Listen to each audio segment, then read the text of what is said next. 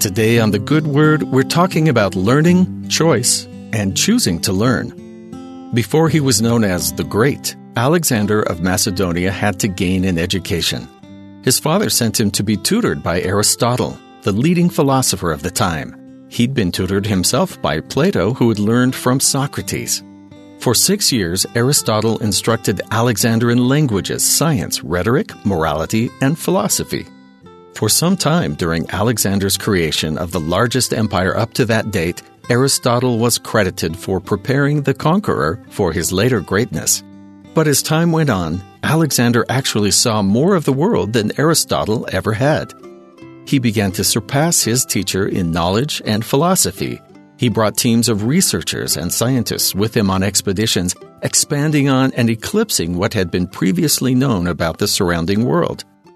Aristotle was known as the great tutor, but he could only take Alexander so far. The rest he had to figure out on his own. This is a pattern we see in the gospel as well. Before the coming of Christ, the followers of God were kept under the tutelage of the law of Moses. It told them a lot about the world, a lot about God, but not everything. There was still more to learn. Paul explains in Galatians 3, calling the full truth of the Lord's gospel the faith. But before faith came, we were kept under the law, shut up unto the faith which should afterwards be revealed. Wherefore the law was our schoolmaster to bring us unto Christ, that we might be justified by faith. But after that faith is come, we are no longer under a schoolmaster, for ye are all the children of God by faith in Jesus Christ. For as many of you as have been baptized into Christ have put on Christ. There is neither Jew nor Greek, there is neither bond nor free, there is neither male nor female, for ye are all one in Christ Jesus.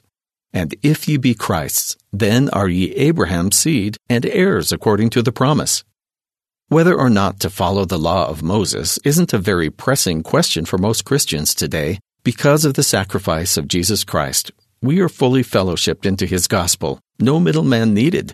But that doesn't mean this lesson doesn't apply to us. It's still up to us to choose to follow the Lord. The further education and development of our faith is our decision.